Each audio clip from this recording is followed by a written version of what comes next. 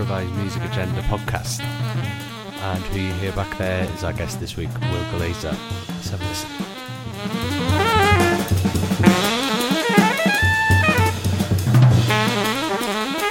Thanks for joining us again. And if this is your first time listening, welcome. So I'm here with Ian Williams. I'm your host. I am a musician and I like to talk to other musicians. So yeah, that's the whole concept of this podcast basically. So I'll try and keep this intro pretty short. Yeah, so Will Glazer, great, amazing drummer based in London. And I've known him for a few years now and we've been playing a whole bunch. But I thought I'd interview him because he has his first record out, which is a duo with saxophonist Matthew Hurd. And yeah, so the record is some standards and some improvisations. And yeah, we get into that in the conversation. So before I say more about Will, if you are a regular listener, you probably know about the whole Patreon thing. But if you're a new listener, this is a Patreon page. So if you want to chip in a few quid, that'd be awesome. If you just search Improvised Music Agenda in Patreon, I'll put a link in the description here. But if you don't want to give any money and like the podcast, please do give a nice review and rating in iTunes. It will help the visibility of the podcast and hopefully help spread more of the weirdo music that we're into. So this conversation with Will took place in either November or December, I can't remember now, but yeah, so he came over to the garage and we talked life and music, and yeah, we're getting to an interesting thing which I've been thinking about a lot recently, kind of how we consume music, and yeah, sort of feel like the last generation of the people who buy CDs. So we're getting to talking about that. But anyway, without more waffling,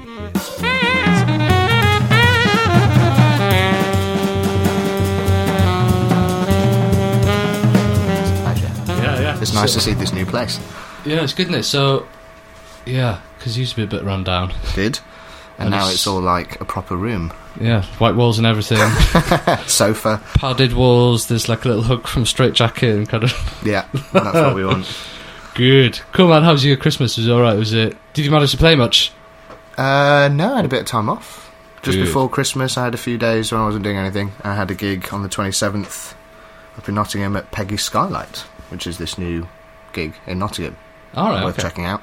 With Hugh Pascal, John Turville and Dave Mannington, which was fun. And that was Christmas Chopsy. You know. Good. Man, yeah, like I had that, because I did a New Year's gig, but I hadn't had a chance to play for over a week. That's No, it. but it's like, it feels left-handed. It's it's awful. horrible. But also, in the same sort of like before Christmas, I was like, I'm really ready for a break. And he's like, it'll be really good, sort of like recalibrate, chill out. And then I'll be like, yeah, I can't wait to get to the new year. And then you play the drums. And it's just like, I thought I'd have new things, but actually I can't play anything that I used to be able to play. Yeah, it's mad, isn't it? It's like, and even just thinking about that kind of, yeah, it is exactly that actually, like not being able to have the muscle memory Yeah, they once that's it. had. All the fine motor skills. Because completely you gone. sort of like hear things within limitations, I found. But then, I just try and do a Paul Motion impression, but that's not always needed. Do you know what I mean? I mean, I always do that anyway. oh man, yeah. Good. So, so let's get autobiographical. So Okay. you grew up in Nottingham, I did. wasn't it? And then, cool. But was music always around when you were growing up? It was my mum's a piano teacher, Oh. or was becoming a piano teacher. She studied music, and then there was a piano in the house. Yeah, I mean, how far back do you want to go? Oh, dude, yeah. I mean, it started playing on pots and pans. Did you actually? Yeah, actually, Yes. there is a picture somewhere of me in bright red dungarees, blonde and innocent, playing on an assorted array of pots and pans with spoons. You know, the usual musician thing. And then, yeah, I wanted to play saxophone and I wasn't allowed. Oh, really? But your brother was? Yeah, well, no, it wasn't my parents, it was my school, my primary school, when they Oh, were giving right. out instruments. I really wanted to play saxophone, and my mum was a clarinet player as well as a piano player, and she was like, yeah, you should be able to do that, and they told me my teeth were all messed up, Oh, no. and I wasn't allowed to play, so my mum was like, right, you're going to play the drums instead. Really? Yeah. That's Oh, how it wow. happened. Man, that's like, it's pretty rare, I guess, yeah. I can't imagine many parents going like, yeah, we're going to get you some drums. Yeah, she's an idiot, really, if she looks back on it. But, you know, I'm really grateful. And then, yeah, that was in Worksop then. And then I moved to Nottingham for secondary school. Oh, okay. And then I had an amazing teacher, actually. So when I couldn't play saxophone, my mum was like, right, you're going to play drums, and also got me lessons. And we used to drive to Dinnington, and I used to see this guy called Steve Cahoot. And I sort of went for 1 lesson a month. So it's probably about 10 lessons a year, all in from like 9 to 18. And he was amazing. He had this whole room of like timpani, drum kit, xylophone, congas, marimbas, like everything. He also had like a percussion hiring thing, so for the area. So it was just like, he taught me everything, like loads. Well, not taught me everything, but you know, he taught me loads of amazing. Like, one week would turn up and it would just be like, we're just doing shakers, or next week or next month it's like just orchestral percussion stuff, which is amazing. Okay. Yeah, and he taught me how to read. He wasn't really into jazz, and then. But yeah, he was an amazing teacher. And then I played a lot in school. I was having a think actually on the way here. It was like, because obviously I knew you were going to ask this sort of question. It's just like, actually I used to play a lot. There's like the school concert band, the school orchestra, school jazz band, and then there was like the Nottingham Youth Orchestra, the big band in Nottingham, the East Midlands Youth Jazz Orchestra. It's a lot. When I was a teenager. Alright, so but it was like that percussion thing as well. So did you ever do teen percussion? Yes. Not very well. I've got a sort of phobia, because I started playing piano before I played drums, and there's something about... I love getting the rhythms right, but there's something about pitches terrifies me. Oh, okay. It's a weird mental block. I had a very old-fashioned teacher when I was about 7 or 8 who used to slap my hands, and when I got things wrong, and I just remember tears and stuff of not wanting to go to lessons. Oh, really? Man, yeah, I remember that, because I remember I had a piano teacher when I was growing up. I think I must have been a bit older, like kind of 13, 14 or something, but like proper kind of... yeah, it's horrible. UKIP style. Yeah. music it's mental. Teaching. But yeah, but I remember once she like showed me this video. It was like, this guy just shredding on piano. and just said like, right, look at this, we'll never be that good. Oh, great. But in a way, just like, check this guy out, kind of. I mean, but then... there's a way to inspire, and there's a way to... yeah. There's a thin line there, isn't there? I know. Something that may inspire may also crush. Exactly, yeah. But yeah, so funny. But, alright, cool. So, you were playing in a bunch of... Like school orchestra type things. Yeah, and the county orchestras and concert bands, and the city orchestras and concert bands. Oh, right. There was a lot of that. That's where I met Mark Lewandowski. Oh, wow, yeah. Oh, yeah, of course, yeah, he grew up around there, didn't he? Yeah, he was playing cello in the Nottingham Youth Orchestra. And then he started playing bass in the big band. And then, yeah. It was... I also did... I did Junior Academy on Saturdays, when from about 16. It was mental. I had an amazing teenage bit of time, now I think about it. Like, every week was just always doing music. Oh, great. Yeah. It was amazing. That's all I wanted to do. I hated school. Right, but I liked playing music. Oh, great. And did you ever do the whole teenage rock band thing? I did. Yes. I started out being a rock drummer. Yeah, of course. And now it's come full circle. Yeah, man. Just want to play rock again. No. So, but yeah, in terms of like listening and stuff, back then, what were the formative records? Led Zeppelin. I mean, just for everything. I'm massively into John Bonham still. Always will be. Dude, he's unbelievable. What's the first track off Led Zeppelin 1? Good Times, Bad Times. Oh yeah, it's unbelievable. But just like hearing the drums on that for the first time was like, what the fuck? I think that was the first thing I transcribed, actually. Really? Not knowing it was transcription, but just like sitting down and like listening to it over and over again and working it out and just being like, I need to learn what this is. Yeah. It's just amazing. Dude, yeah, he's insane. And but yeah, just like all those albums as well. Yeah, a lot of that. Also, I think my mum and dad were sort of really into like Pink Floyd and, you know, that sort of generation of rock music. Jimi Hendrix, that sort of thing. Which is a lot of instrumental music, actually. I mean, there's obviously singing in it, but there's like Led Zeppelin songs. Like this huge things that are just instrumental. Yeah, Which I think is kind of important, I think. Definitely. And think about, like, was it Whole Lot of Love? Oh, yeah. Just that bit in the middle, that's like pretty much half the song. I remember timing it once. Yeah. Just like 2.5 minutes of just like Some noise, reverb. Yeah. Out there. It's much more weird than I think you give it credit for when you're like Jimi Hendrix smashing up a guitar on stage, or like that, or just literally, or playing it with his teeth. It's just noise. He's making noise. It's great, isn't it? Yeah. But yeah, the precursor to everything. Yeah. Afterwards, I guess. It's amazing. Yeah. I really hold that music quite dear in my heart. Yeah. Like, but yeah. So you were like super into that late 60s, early 70s. Yeah. So did you go when through I like was about early teenager? Oh, okay. It was about 14. I think I was about 14 when I was suddenly like, I knew I wanted to be a drummer, and I started getting into funk. It was sort of when I joined the big bands, and I was listening to like Count Basie because we were playing some Count Basie, or like James Brown because, you know, youth orchestras or youth big bands playing, you know, your funk tune, The Chicken, or, you know, that sort of stuff. And that's sort of how I went in.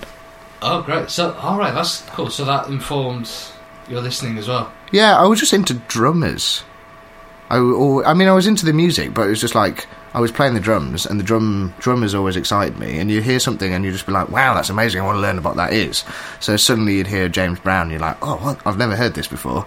And there's like a whole different way of playing the drums from like John Bonham's way of playing the drums. Yet there's something similar about it as well, and that's just, it's really amazing. Yeah, like totally. it's time and feel and sound and all that stuff. Oh. Do you know what I mean? Yeah, definitely. And then, because I mean, there's so many amazing drummers around that period as well. Yeah, and also just the way it was recorded as well sounds incredible. Like roomy things, like roomy drum sounds, and Yeah. like, yeah, it's amazing. Definitely. But like, what was I listening to recently? The Meters. Oh yes, Zigaboo. Zigaboo. Zigaboo Modeliste. Yeah, unbelievable. Yeah, I remember. I mean that. Yeah, is another like. That was on the funk checking out thing. I remember like used to buy like CDs. I used to do this a bit later with jazz, but I used to get the bus, and it went from opposite my house into Nottingham.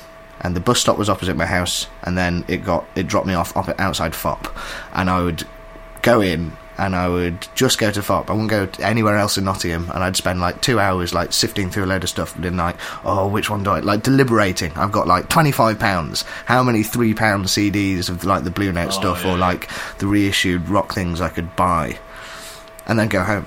I wouldn't do anything else. Oh man, I wish I had a FOP when I was growing up, because It's amazing. it's only since moving to London I've like found out that FOP existed, you know. Yeah, it was. But I can imagine I would have lost my shit if I was a teenager. Yeah, it was unbelievable going in there, man. It's suddenly, and then I do love that. I think that's why I got back into records, because I remember like seeing my parents' record collection. It's like big CDs, aren't they? They're really exciting. They're huge, and the artwork's big, and you're like, what is this thing? And it makes noises, and it's fun.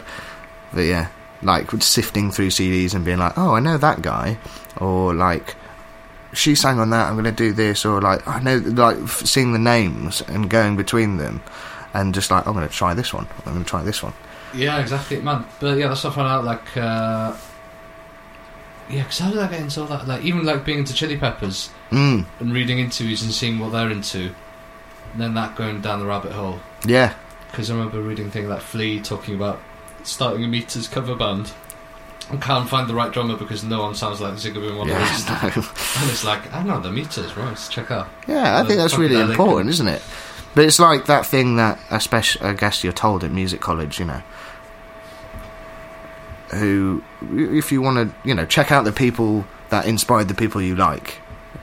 And like at once upon a time, you didn't have to be told that, you just did it. Yeah, exactly. Because you were interested, with no sort of preconceptions of like, oh, I should do this, I should sit down and I should find out, you know, 5 people that this, but it's just like, you were just excited about it. It's amazing, exactly. isn't it? Like, but I don't know if that's the thing anymore. We're like, because no one buys albums. Hmm. Well, not saying no one buys albums, the younger generation. We should be careful though. Go We shouldn't. We physical. can't get that old that quickly. No, exactly. These young whippersnappers. Yeah, because I think I'm the last of the CD generation. Yeah, I feel that way. But anyway, but vinyl's back, and vinyl's hip and cool, and the young whippersnappers like buying vinyl, right? that's true. So maybe I don't think it's dead. No, I hope not. Well, it can't be because I kind of hope it's not, but only for that enjoyment, yeah. But I mean, it's excitement that I had. Yeah. You know, buying a record and like sitting on the bus on the way home and ripping out the plastic and reading all the liner notes. Dude, it's the best. Man, yeah, like so many memories of that, just like flicking through things. Mm. And yeah, but just that feeling, like you were saying, kind of like you've only got like a budget, and then you've got to be like, right, how am I gonna afford Yeah, this? How am I gonna get the most out of my 20 quid, whatever? yeah. But yeah, because I remember that.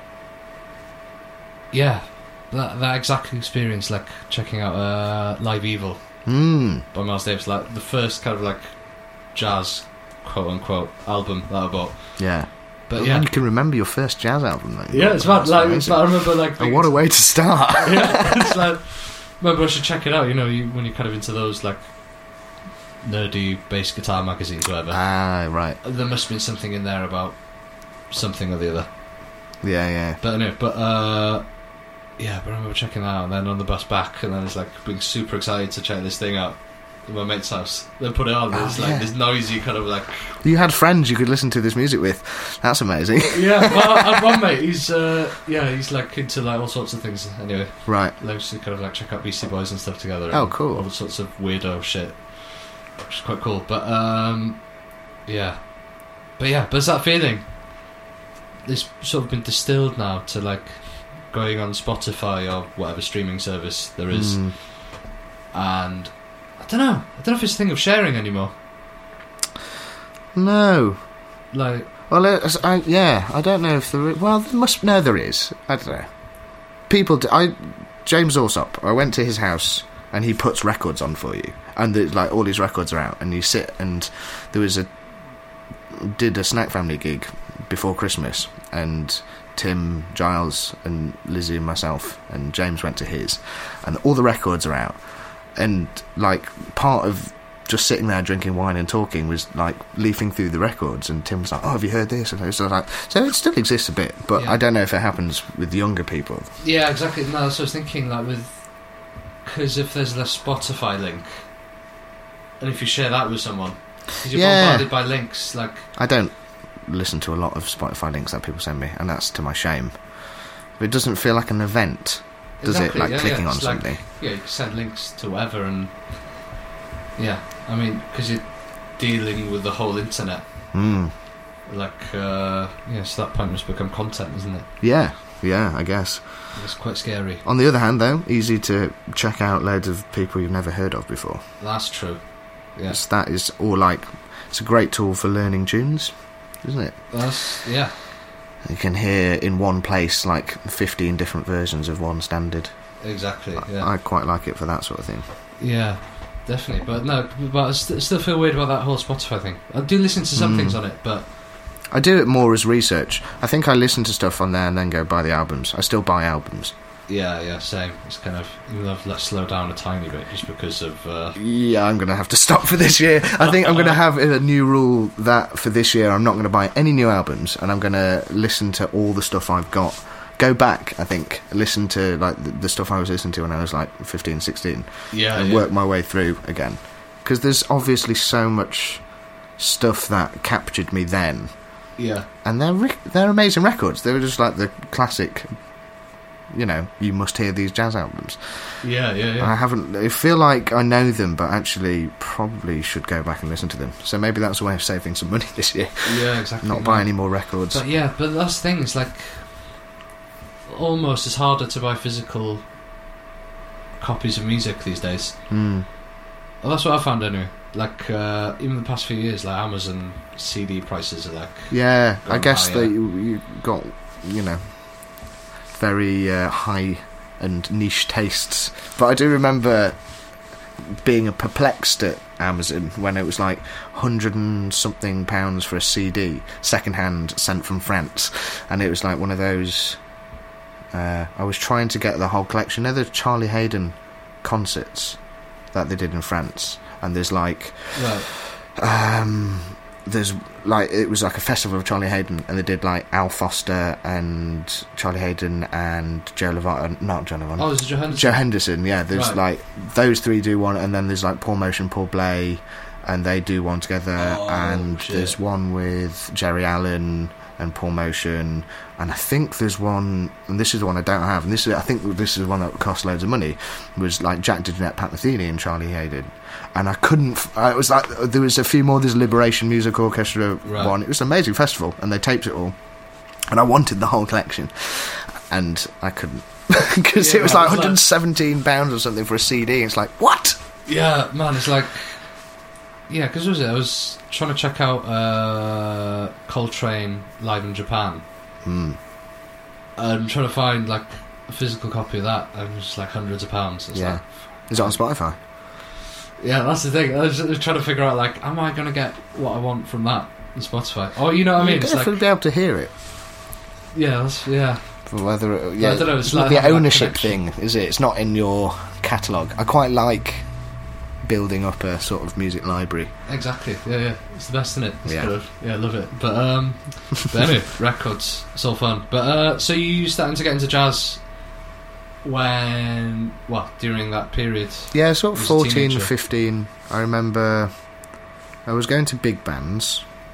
There was a big band called the Brasserie Big Band in Nottingham, and that's when I started playing with Mark. Which that was actually, he was the first guy we were like clicked at the same age Oh, and right, yeah. into like the same stuff, and we had like nerdy conversations about Ornette Coleman. Yeah. It was amazing. So yeah, getting through that, and then there was through playing, and this was like through playing at school. There was a piano player called Dougie Freeman who was at Guildhall like 4 years above me, but his parents bizarrely went to the same university as my mum, Oh, wow. and they're musicians. And then when I moved to secondary school, they just happened to live in the same place. So, and they were a bit older than me. And Sam Freeman, who's a classical trombone player, amazing trombone player, they just brought me along to everything that they were doing. So I was incredibly lucky. Oh, amazing. And then they were sort of like, you know, that dissemination of things. They're older people like, oh, check out this and check out this and check out this thing. And like looking back, it was, some of it was, you know, questionable, but it was like really important, like Yeah. getting into jazz. And yeah, I think the first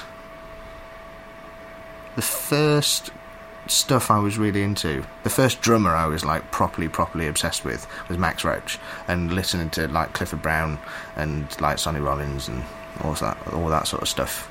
I had one very important lesson with Dave Hamlet when I was like 15, Oh, wow. Cool. because I started playing in a big band, the East Midlands Youth Jazz Orchestra, because these older musicians who went to the same school, they started doing it, and they were like, you should come along. So I did, and it was Ed Richardson who was the drummer there. Oh, okay. So that's where I first met Ed, in Derby. And then before Ed it was Dave, and before Dave it was Josh Blackmore.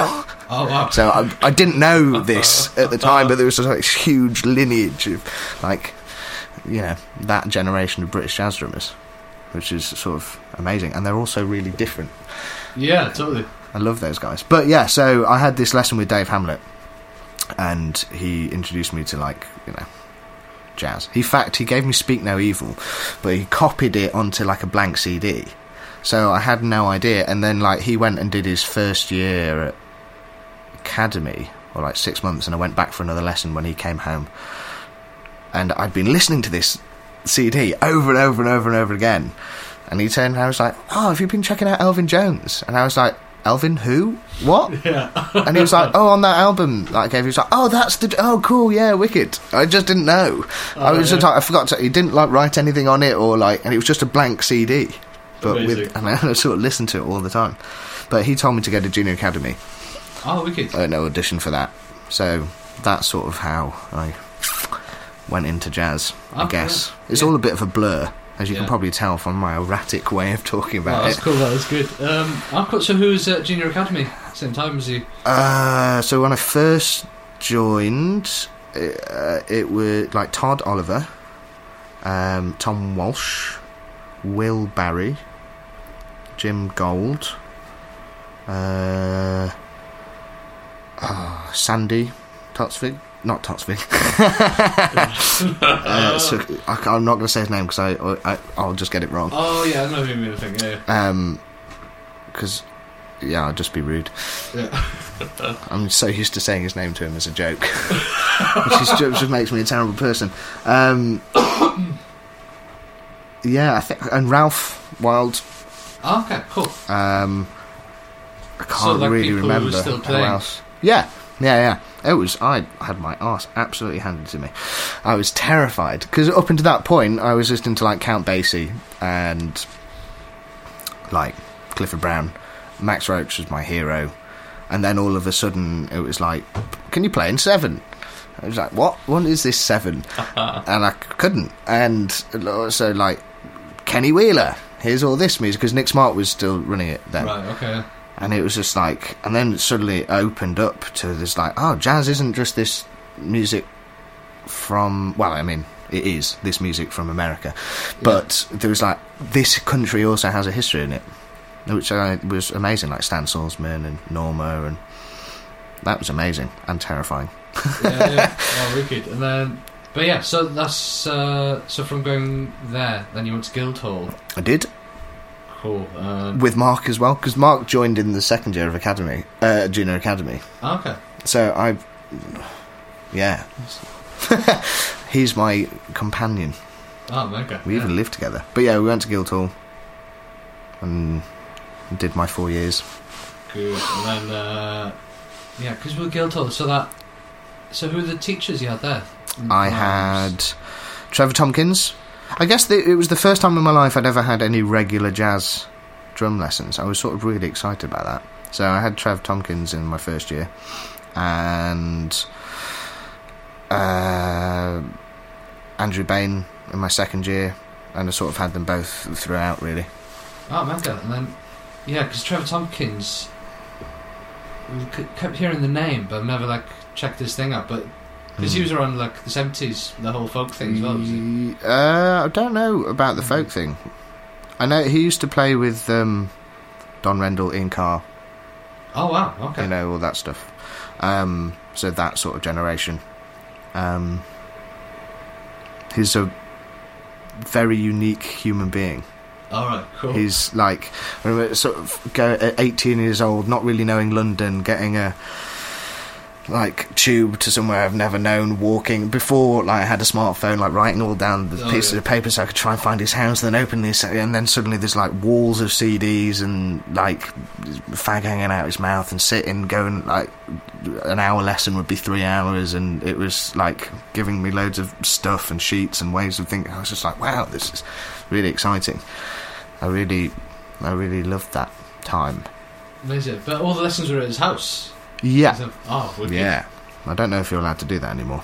No. But I really enjoyed that. It was quite exciting. Yeah.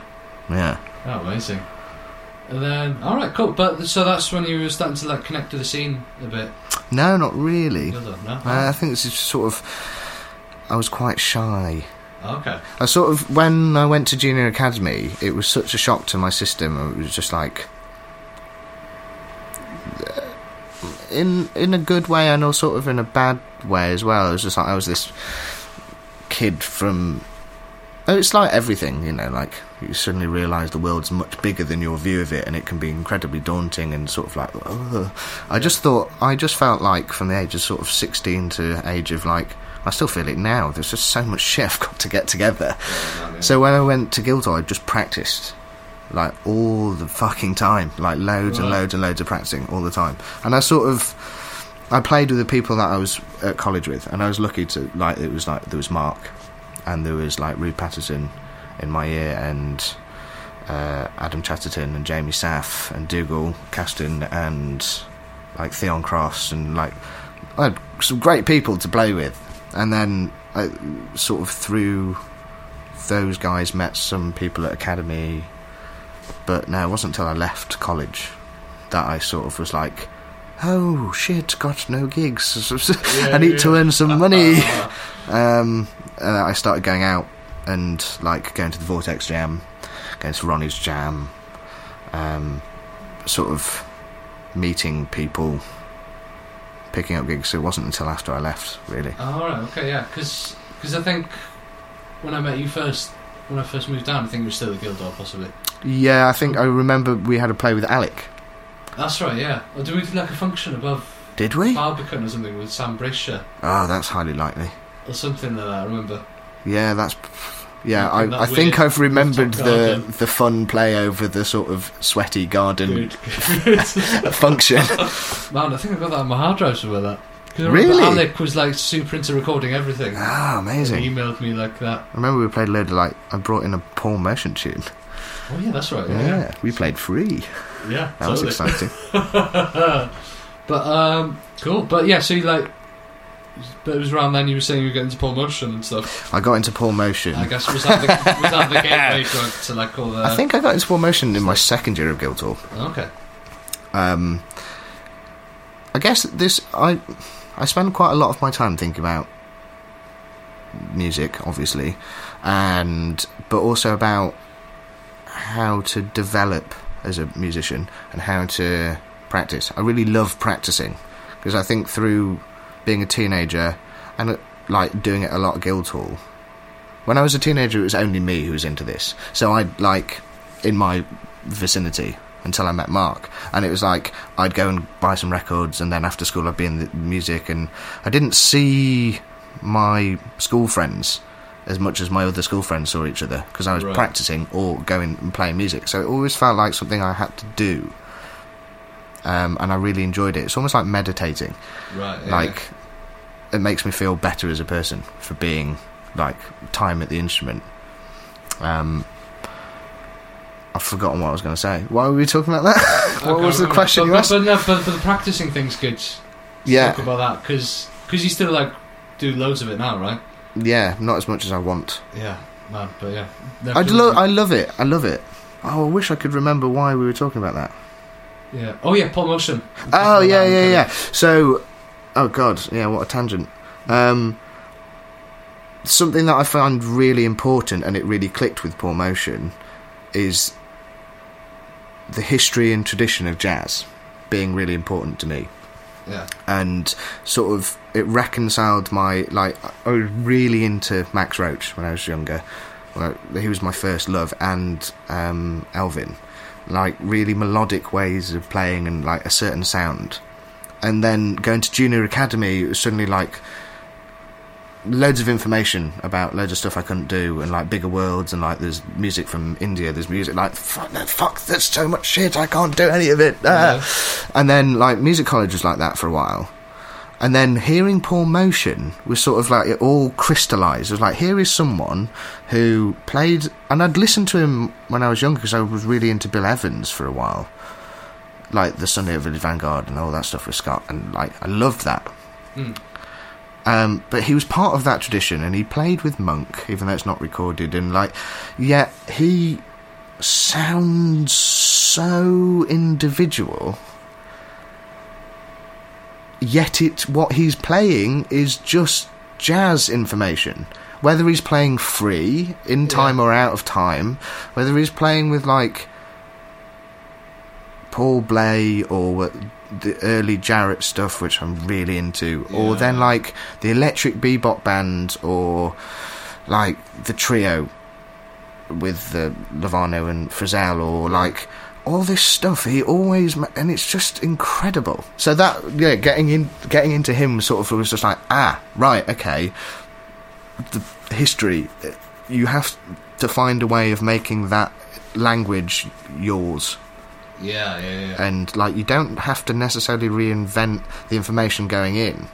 You just have to sort of assimilate it, I think, and then it will come out of you the way you hear it. Totally. So that's what getting into Paul Motion was for me. It was like this huge thing, which like some people I think listen to Paul Motion and go, oh, it's sort of really abstract. And I heard Paul Motion and I was like, jazz tradition. Right. Yeah. Cool. So that really helped. Yeah, so that was second year. Yeah, but yeah, no, his music's incredible. But like, I don't know, it's just one of those qualities. Just like lot of openness in it, Yeah. which. And So- something I've always been interested in without necessarily realising it, sound, touch and feel. And there's something magical about... I mean, I love so many amazing musicians for so many amazing reasons, but the thing I'm really drawn to is just like, how can someone play one note and it be amazing? Like Miles, Yeah. or like Paul Motion, or like, you know... so many amazing people like Lester Young, or just like they can it can be Louis Armstrong. It's like, actually it's not technically really hard, it's not massively harmonically complicated, it's not rhythmically complicated, but it's fucking amazing. There's something magical about that, and that fascinates me so much. Totally, yeah. It's like, how that's the thing that really gets me sort of like, whoa. Dude, yeah, sound. Yeah, Something like that, innit? sound, Like feel, how- touch. Ugh.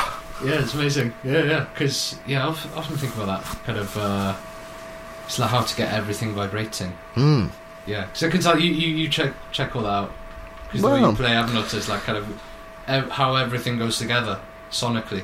Yeah, I don't think that's a conscious thing. I think that's... I like drums to ring. I like them to like go boing. Definitely. Yeah. I really... other people can have the sounds that they like, you know. Yeah. But when I play on someone else's kit, when it's like a sort of muted bass drum and a deadened snare drum sound, which is like a vibe, and like some people absolutely totally rock that. Yeah. I get on a kit that's tuned that way, and it's just like, it doesn't Yeah, feel like yeah. me. It's like, what?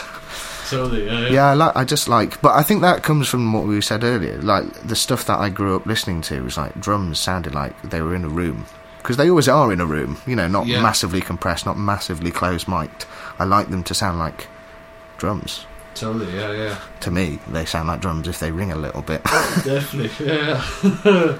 But cool. But so I was going to get to the duo record. Some ringy drums on that. Yeah, good.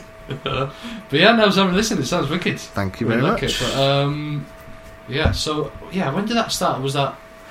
That started, Years back. yeah, I met Matthew Hurd, the wonderful Matthew Hurd, my brother in arms. He was at Academy doing a postgrad whilst I was in the end of Guildhall. I can't remember, was it third or fourth year? And we had a band playing with Jamie Saff, Tom McCready, Sam Rapley, Adam Chatterton, myself. I think that was it.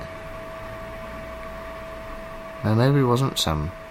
I can't remember who was in the band, but it was called Audrey, and we played improvised music. All But right, we cool. tried to play improvised music in a way that was like structural. It was with Sam, sorry.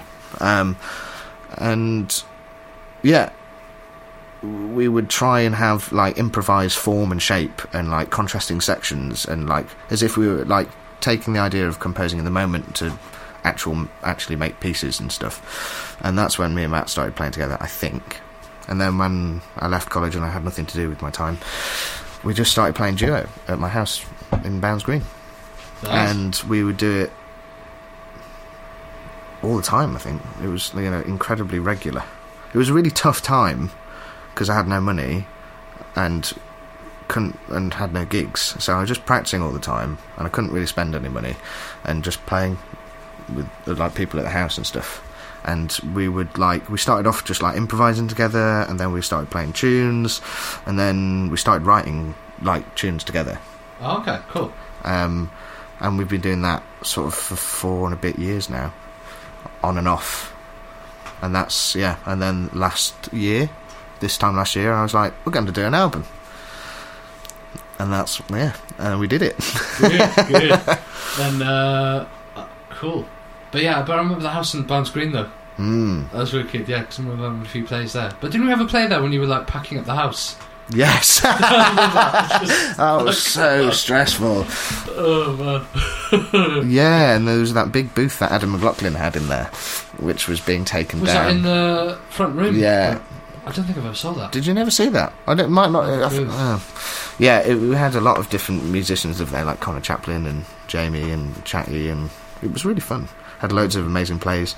You came over, like Rick came over, Yeah. like Ollie. There was an amazing play once where I was sat on the stairs. I wasn't playing. I was like, Connor, who also lived there, had like James Madron Ross Stanley and James Allsop over for a play Whoa. in my front room.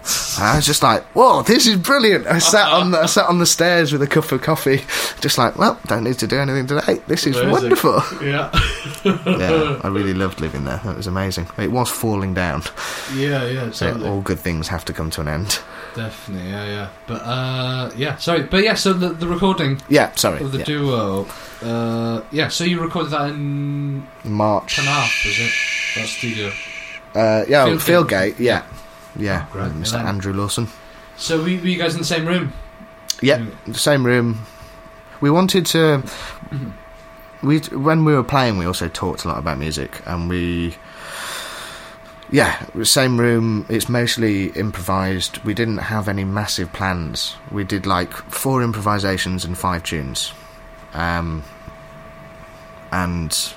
sort of the same approach to all of it. It's just like we spent a lot of time playing and talking about like that thing that we used to do when we were at college, which is like how to improvise in a way that is like a piece of music. So how can you, with another person, create structure out of, thin air, repeating sections or going back, or like having a big shape. That's what we're sort of trying to do with the improvisations. Cool. And the sort of same thing happens with the tunes. We just sort of play them and try and just make all ideas quite strong. That was the sort of plan. But we actually just went into the studio, set up, started. We did like three improvisations, which all ended up on the record. And then we were like, right, we'll do that. We'll have lunch and then come back and let's do some of the tunes that we wanted to record. Oh, great! And it's all in one day. 2 days. 2 days, cool. We did it in 2 days, but we actually just went in and just went. Some of the tunes we just did a few takes of, and we're like, well, we'll pick the one we like later on. And then some of them we were like, oh, actually, this interesting idea came up. It's like Jitterbug Waltz. We ended up doing quite a few takes because we were sort of like, we did a take and we were just like, no, that wasn't really happening. How about we try it with a sort of groove? And we were like, oh, that kind of works. So that kind of morphed into what it was over the course of the thing. But I just quite liked that. I've done lots of other people's albums where it's just like, it's heavily composed music, which is a whole other ball game, and it's really amazing to sort of bring someone else's compositions to life and find how to colour which areas and all that. It's like a really detailed way of thinking. So this is the opposite, which is just like how, just like if there are no rules, how do you have strong ideas in it? Yeah, well, that's cool. It's like the document of that day as well, I guess. Yeah, those days. I mean, we're really into that. I mean, there's mistakes on the album, and we wanted to really capture the actual act of improvising, like, because shit goes wrong, and that sometimes is where interesting things lie. Yeah, I think we both feel like that. We wanted to capture just like two friends playing music together. Right, and then so is this a self-release you're doing, or is that? Yeah, it is a self-release. Great, which is why it is digital only. Cool. Yeah, man. But self-releasing. So. Yes, well, this is my first ever self-release of anything of my own, so it's all been a huge learning curve. That's so exciting, isn't it? Like, yeah. No, because, but I don't know, it feels like that's the only way to do it these days. Well, I'm into the sort of, like... the control of it, I guess. Yeah, maybe. or just the DIY things. Like, we talked about this when we made the album, actually. It's like, we both do a lot of other people's music, and people are, like, composition is, just as important as your ability to play now for a lot of people. And I think that's amazing. And I think that's really great. But for me, I just get off on improvising. So I just wanted it to be about that. And that sort of comes back to... I'm getting confused now. I don't know how to say it. Anyway, sorry, it doesn't matter. Okay, cool, no, that's fine. Yeah, but no, might have to delete that bit, whereas my brain just sort of went off on one and then wouldn't take me any further. Led me down the garden path and said, fuck off. Good. But What did you actually say? what just now? Yeah, I do this all the time. I do this when I'm teaching. I talk about things, I'm like, get really excited, and then something else happens, I get really excited, and then I'm just like, where am I? What am I doing? What was I talking about? Sometimes, yeah. But yeah, it's funny with the teaching things sometimes. Oh, the mistakes and stuff. That's what I was saying. So, like, people... No, I've forgotten. Again, see? But yeah, but no, like, but improvising though, but when that's in the moment. Yeah, but I mean, that's important to document as well, I think. Yeah, Because, yeah, record. Well, it just changes, but it becomes a composition as soon as it's recorded. Yeah. In one sense. Yeah, I'm really into the sort of like Ed Blackwell, Julia Redmond thing. You know, like Red and Black, that album. Right. And it's just like they're just playing, and I like music which is as much about the. Sometimes I like music that is actually more about the people playing it than what's being played, like the tunes and stuff. It's just like, actually, their personalities shine through. That's what really makes it. Totally. And it wouldn't be the same if it was two other people. And I think that's really interesting. Yeah, no, that's true. Because, I mean... I think that's what I was trying to say before, and I got confused. That's cool. Do you know what I mean? So it's yeah. like, loads of people are amazing, but it's like the relationships that make really, like... Yeah, totally. Because, I mean, yeah, even like looking at... Well, that's the main reason you kind of buy albums in a way. Because when you look at the lineup, you kind of don't think like, oh, they're playing that tune, maybe. Yeah, I mean, I'll I buy guess... it because of that song, but because of the who's on it. combination Yeah. Of the, yeah. Yeah. I mean, there's also, I have checked out stuff because it's like someone's work, like someone's written a big thing, like Tyshawn or something, and it's just like, oof, you know, heavy writing and stuff. Yeah. But yeah, for me, it's like just being able to play and see what happens. Totally, yeah, really exciting. Plus, but I'm into the idea of like, even if things don't go to plan, and just having like the big lineage of work that someone has. Like, I mean, not everything went to plan on the album, but that, yeah, I think it's important to also have those things in. Yeah, but it makes it more human as well. Well, yeah. Yes, yeah. Actually, yeah, we talked about... I think I tried to say this and then I got lost. We talked about the fact that we wanted to capture the actual thing of improvising, and it, like, sounding a bit different from a lot of other stuff that's made. Yeah. Just because... I guess we were just trying to scratch an itch that wasn't being itched by doing other people's things. And that's no detriment to anybody else. It's just like... You know, they have to write the music, they have to write just like I want to go into a studio with Matt and just play. Yeah.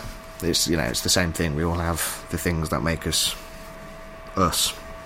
I just needed to do that, I think. Totally, yeah. And then, but yeah, improvising. Oof. It's hard. It's great, it's the best. It's amazingly hard, isn't it? Yeah. And then, cool, but you got plans to do another one? I think so, yes. Yeah, we were... I spoke to... Me and Matt we haven't really been playing that much in the last sort of 6 months, just because, you know, it goes always in waves. But we had a play before Christmas. We're going to get back to writing stuff together. I think we're going to do some more of our own. Before we did this album, this is just improvisations and standards. Because we also wanted to play some tunes, like make a bit of a jazzy album, and not feel the pressure to be like, here's a load of my new original compositions. But we also, like, used to write tunes together, and just, like, we would improvise and, like, go... A bit like we do with Mike. We'd like play a bit and go, oh, that's a cool idea. Because I'm not good enough at the piano to sit home and like hash out loads of stuff. Yeah. So I quite like, and also it's just like that communication with another person. It's like if I was in a room with, I don't know, George Crowley, we wouldn't write the same stuff through our improvising as me and Matt, or, you know, any two other people, or like, you know, it's always John Scott and Mike Chillingworth. They uploaded a duo of them playing together, and it's just like, wow, you know, that's another way of doing this thing, and it's definitely those two people. Yeah. And that really is interesting. Definitely. I don't know if I'm answering any of your questions. No, that's cool. Just rambling stream of idiot consciousness. That's all good, but cool. But too, we've hit 1 o'clock. Should we leave it there? Yeah, Feels why not? Good. Yeah. Unless anything else we can think of. I can't think of anything. No, it's all good. Cool. Well, thanks for doing it, man. Oh, thank you for doing this podcast. That's all good.